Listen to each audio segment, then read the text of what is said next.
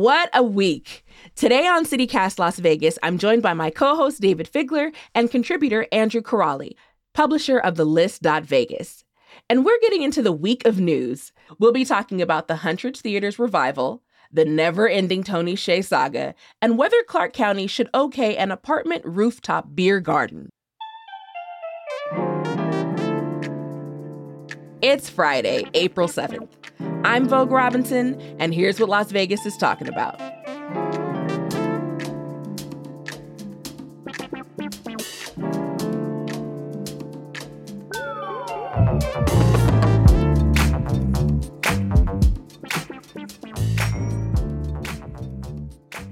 Good morning, David. Good morning, Andrew. How are y'all? Good morning. Good morning. How are y'all doing? Excellent. Very excited. Happy spring. Friday. I mean, do you need to say more? Friday in Vegas. Only for some. True. So speaking of Fridays, and I'm sure probably some of your weekends were spent at this lovely location, but let's talk about the Huntridge Theater relighting tonight. Andrew, give us the backstory on the Huntridge Theater.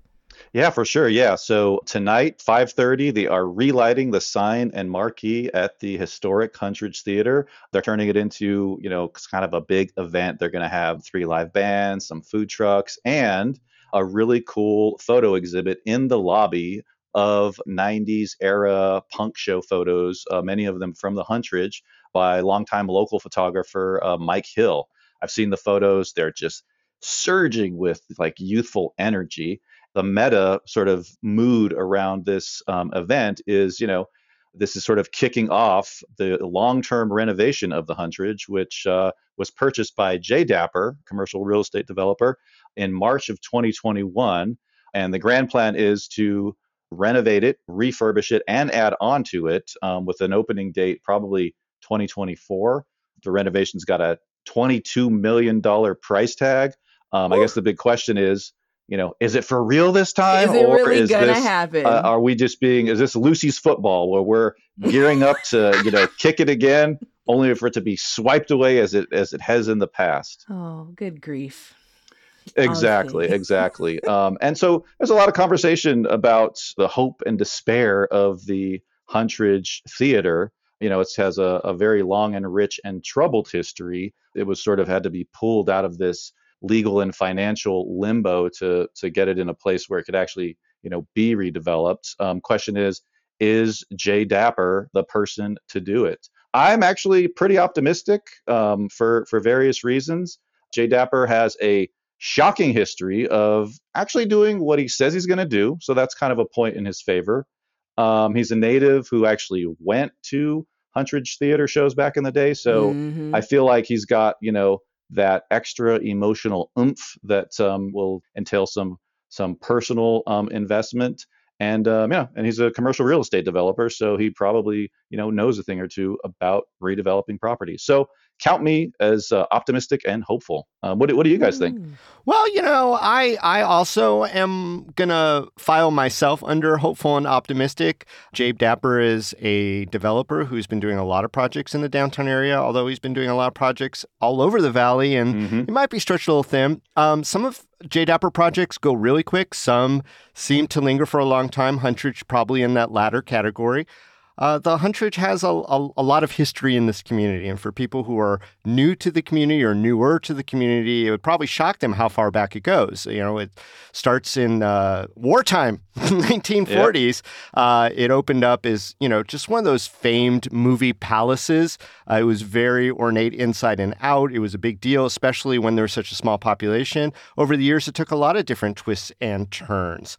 It was one of the first places where they desegregated for viewers of the movies that were there. And so way before Las Vegas kind of came on, which was, as listeners to the podcast will know, came very late in the civil rights movement, the Huntridge Theater kind of stood alone on that. They've been through a lot of different hands. I recall going there in the early 70s, watching kiddie shows, movies of the day. I think I saw Escape from Witch Mountain there or something like that. Yeah. And then kind of went through a down period, resurged in the early 90s with the Lenz family, maybe the late 80s, early 90s.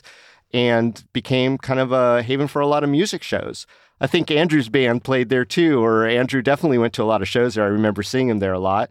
And then the roof Andrew, caved you had in. a band? I saw David in the pit. In the pit. In the pit. Yeah, Huntridge, to a whole generation of Las Vegans, it is, known and beloved for its tenure in the 90s as indie, punk, rock central. And one interesting thing to me is that there are actually going to be 4 venues inside the refurbished Huntridge. So the vision is to have, the main theater and then an off-Broadway space and then 2 other small programming spaces, which are going to be built on. So a total of 4 venues, which to me is a lot of space to program. And Vogue, you're a performer, you're a poet, and you're an artist. What do you want to see happening at the Huntridge in its new era? And what I love too is that there's talk of an art gallery in that space. So he's going to use some of the old, like the signage and other things like that to really be part of what brings you into the space and gives you that understanding that there's love for the history, love for the building, love for the community. Mm-hmm. So boom, that's already checked. And I think when I think about shows, I think it's hard to say. I think he should stay in the vein of ask the community what they want to see. But I think if it brings back that punk feel, especially simultaneously as we're getting the punk rock museum, I think that'll be a really great springboard. That's easy marketing. And then I think, I want poetry everywhere. that's just Nothing wrong with my that. feelings. And I think they're going to emphasize a lot of theater, live theater. Yeah. They have some programming coming from a company that has some roots in New York. Yeah, Soho Playhouse. Mm-hmm. Yep. So we'll see what they can do in the scene. Yeah, whatever they program, I'm starting a mosh pit no matter what. There you go. I noticed that they said, that they're going to be one of the only ones to have off Broadway theater, and I was like, is that true? Do I not understand the definition of off Broadway theater, David? Yeah, I think that's a loosey definition. But okay. Look, any new programming is great, and I'm going to not drop this pun. Homage pit. Do you do yoga? Because that's a bit of a stretch. Ooh, moving on. So I know y'all are both veterans of that downtown punk music scene. I guess in one sentimental memory or one sentimental thought around the Huntridge. What did the original Huntridge mean to Vegas, and one way that they can continue kind of paying homage to what that space means? What do y'all think? For me, it was a beacon of all ages entertainment in a town that was, built for adults. So when we started going in the 90s, it was a welcoming space where it was no muss, no fuss, just a no frills punk rock venue where you could, just see some amazing bands in this, crusty old theater. So I have some, countless memories of great shows. One of my favorites, I saw Sonic Youth there in 93. At the time, I thought I was having sort of this, mind-melting religious experience. I was probably just losing my hearing, but just being scoured in that transcendent guitar noise was always, a wonderful thing to occur at the Huntridge Theater. One of my first band appearances of the mighty but instantly forgettable Tippy Elvis Band was that we did play a Huntridge benefit show, and there were a lot of benefit shows that occurred at the Huntridge during that time. I actually have one really fun memory in the nooks and crannies. We went to backstage to see a show called Bob Log, who's a great indie performer. My friends were very excited to meet Bob Log, and his drummer at the time was somebody many years earlier was a resident at my dorm where I was the RA, and I had him kicked out for misbehavior. And we walked in and he was just like, "You dick!" It was the best. So yeah, the Huntridge has lots of great memories, and it'll be interesting. And, being in that old Huntridge neighborhood and right across from the troublesome and problematic Circle Park, which the neighbors have been dealing with for a really long time. It'll be interesting if that has a positive impact to get that green space back going in downtown Las Vegas too. Yeah, I love that. And I think you guys really hit the nail on the head for what I really hope for and what the city really needs is comfortable space that is, fingers crossed, safe and then loose language around safe. But for younger people, for all ages, to really go and enjoy themselves, there aren't enough spaces. So I hope that part of the tradition definitely stays. So thanks for sharing you guys' stories. And here's hope that the roof doesn't cave in again. Oh my God. Ever. 1995. Oh man, if you don't know about the roof cave in, listeners, please just Google how the Huntridge closed. Yeah. If you know, you know.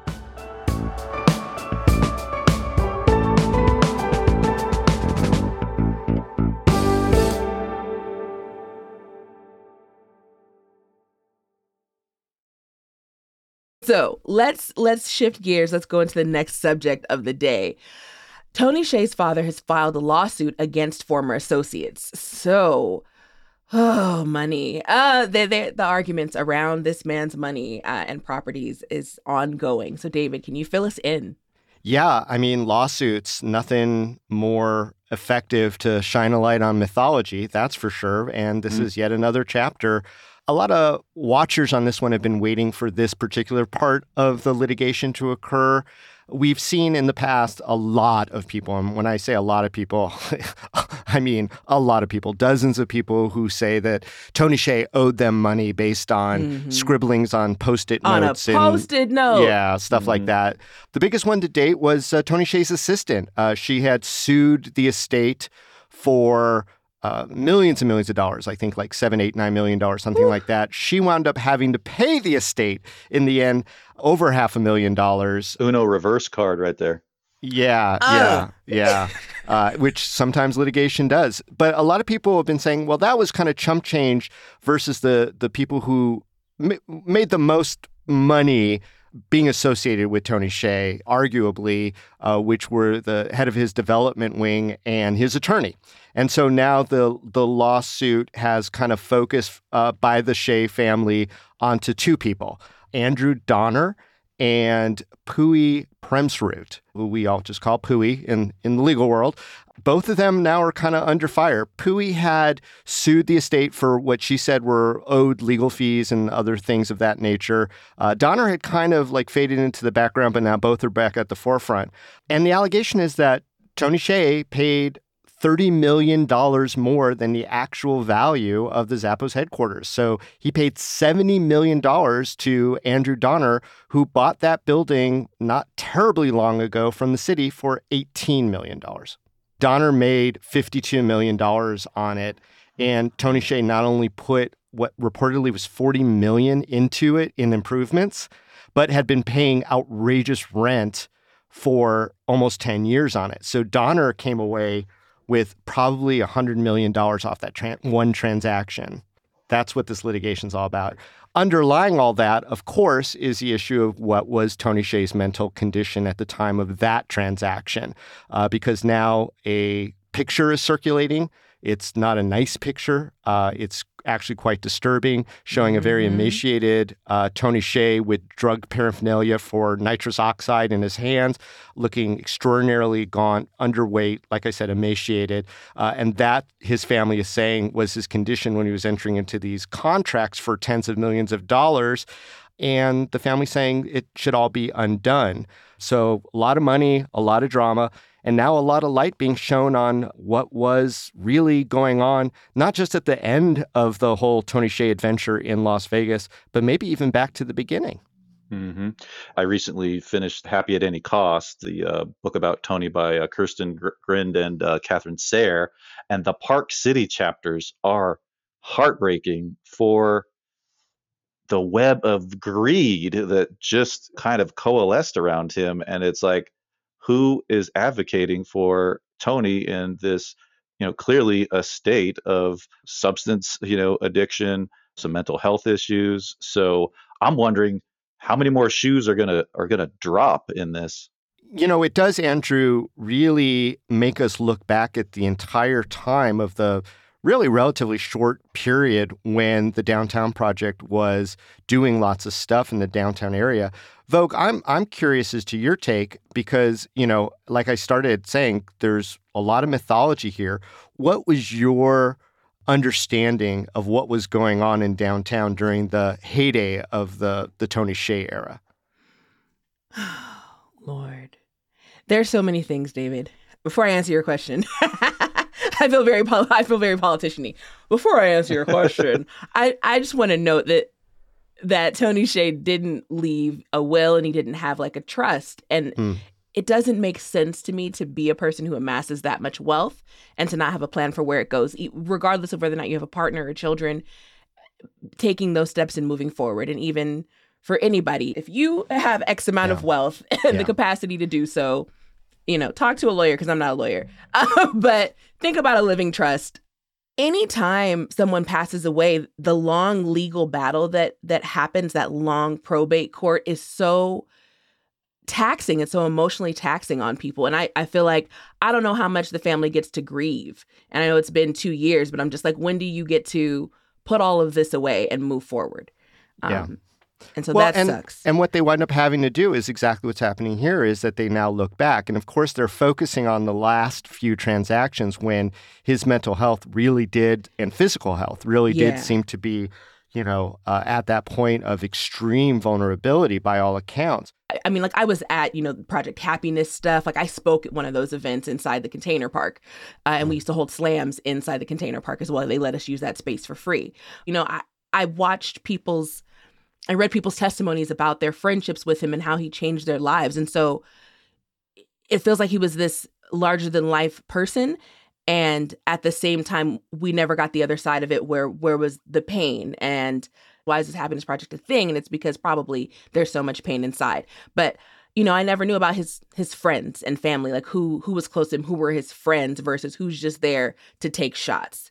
And it feels like the saga never really ends. Like, all of us are really all up in Tony Hsieh's business. And that photo, I'm not really happy about that photo circulating. But David, do you think that there are any lessons that we as a city should learn from it? I do. I don't think we will. But this whole concept of this kind of Willy Wonka figure who wanted to make an urban Burning Man downtown and was able, because he had so much money, engage in this sort of whimsical activity to, reinvent downtown, is belied by the fact that there is a business that was operating behind it. And that goes right back to this litigation now. People often will talk, we invested $350 million into downtown to make it great and wonderful and magical. Well, really, $200 million of that was a real estate portfolio, which was run by this guy, Andrew Donner. And they bought up hundreds of properties, 1,000 apartments, 1,000 motel units in the small downtown space, displacing thousands of people, while Andrew Donner was accountable to no one except for Tony Hsieh. And the answer to your question, Vogue, real easily is that, a magical let's turn downtown Las Vegas into Burning Man doesn't always accord with basic, thoughtful planning 101 for a city. It is a big lesson for the city to rely on a savior, to go that direction, to not look at the business transactions behind it, because there's always going to be people trying to make money. And now this lawsuit is going to perhaps, again, bust the myth of what was really happening at the time. And I hope and pray that city leaders, many of whom are still around and were involved in all of this, do learn the lessons and that we don't make these mistakes again. And again, whatever happened to the people who were in those thousands of apartments, all those motel units who were borderline security for housing and food, et cetera, is there a connection with the upsurge of homelessness in the downtown area? These are things that need to be explored and discussed one way or another. And, we shouldn't be sidetracked by the the theater of these type of things and the horrible, sad photos that we're seeing. But it is important for the city to be able to move on.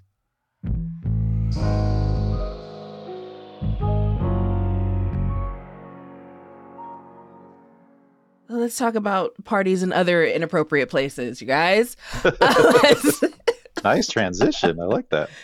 Why, thank you. I need a beer right now. Well, you can have one on top of the rooftops if this shit goes through, David. So the county commission is considering having some beer gardens at apartment complexes, specifically off of Russell and 215. So where all those really nice apartment complexes are, like, I won't name names, but either way, off of Russell and 215. So they applied. They're like, can we get a beer garden? We want it to be exclusive to just people who live here. So, it's like, hey, move to our apartment complex. You get a gym, you get a pool, and you get a beer garden on top of the roof for you and your friends only. And it's not far-fetched when you think about, okay, it's near some shops, it's fancy schmancy, and it's wrapped into the amenities. But the the Clark County Commissioner, and he's also, I didn't know this, but William McCurdy is also the Liquor and Gaming Board Chairman. So he's working multiple spaces, but it says there's more to discuss.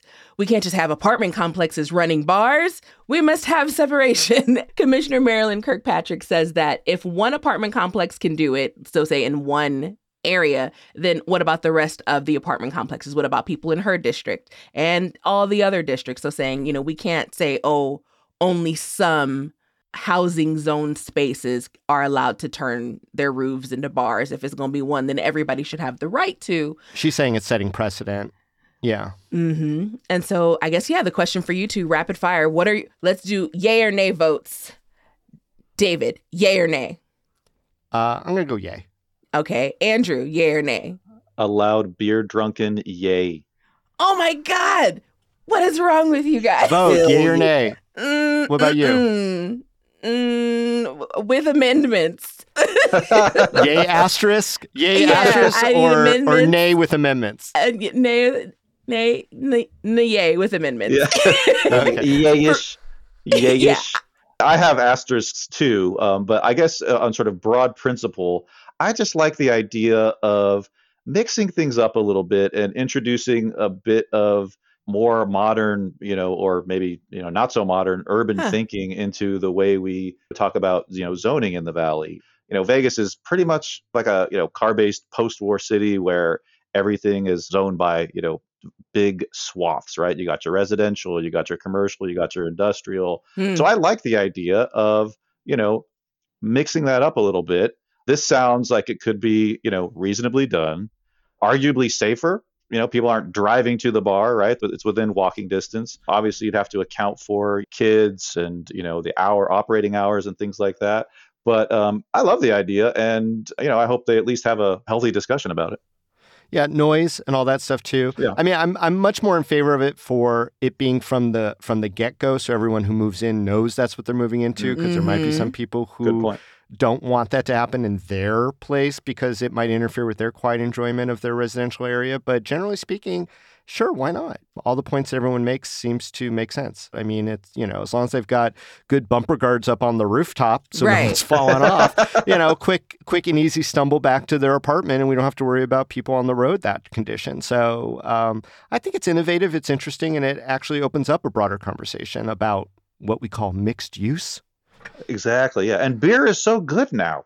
It's just gotten really good over the last 15 years. I guess that is an interesting point. Like if it's just beer, sometimes it's not as bad as giving a hard, but I feel like they don't want just beer. I don't know what the parameters for the gardens are, but I think, I want an immersive tequila experience in my driveway. Shake me up, put salt on me. Good Lord. So I imagine, I think about as a kid, going to house parties, right? Like walking down the street, somebody's house is the party house and they are always having a gathering. And those were fun. And those were probably the safest parties I went to. They were better than clubs being in somebody's home.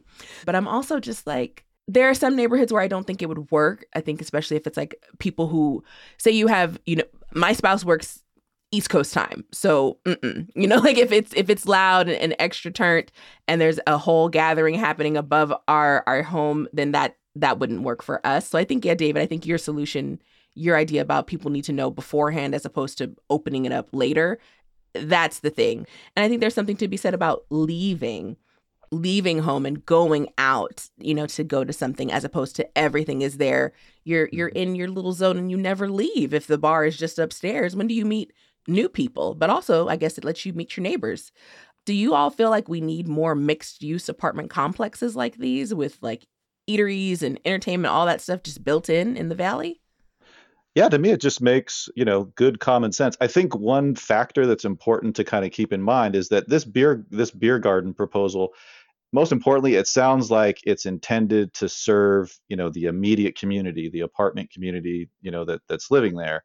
I think the conversation turns a little bit if you have the house next door converted to a PT's pub or something, and all of a sudden I'm dealing with major, traffic and people coming from outside the neighborhood and getting wasted. I think there's a way to kind of, position these kind of mixed use ideas so they're actually serving the immediate neighborhood, presumably, cutting down on traffic, encouraging people to walk or commute a short distance.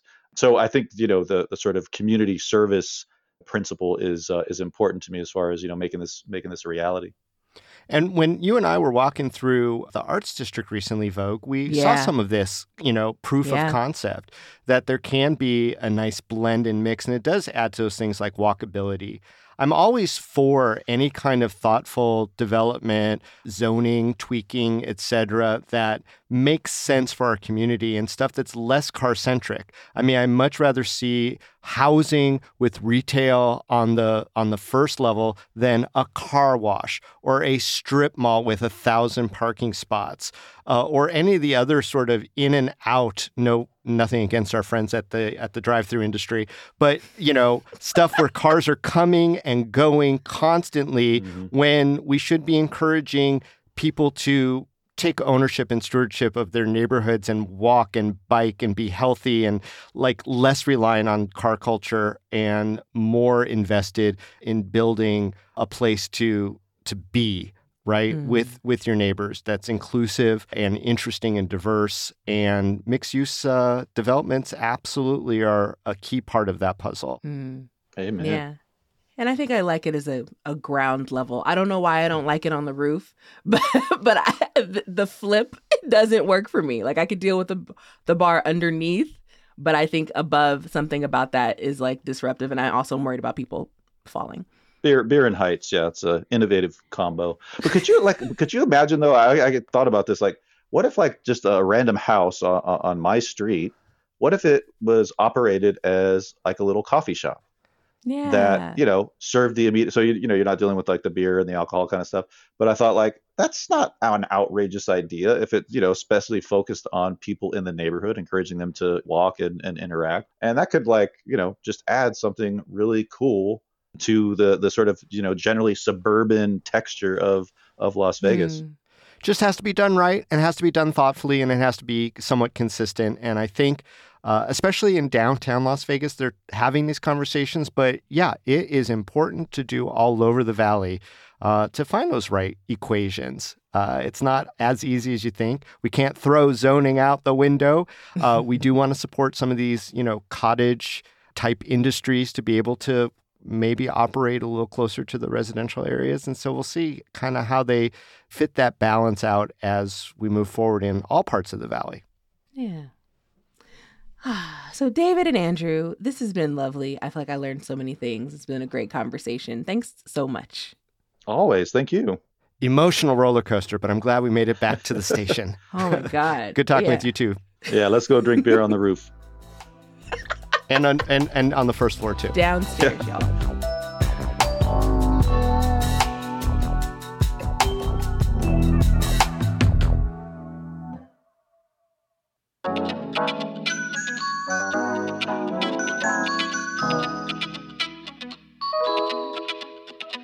That's all for today here on CityCast Las Vegas.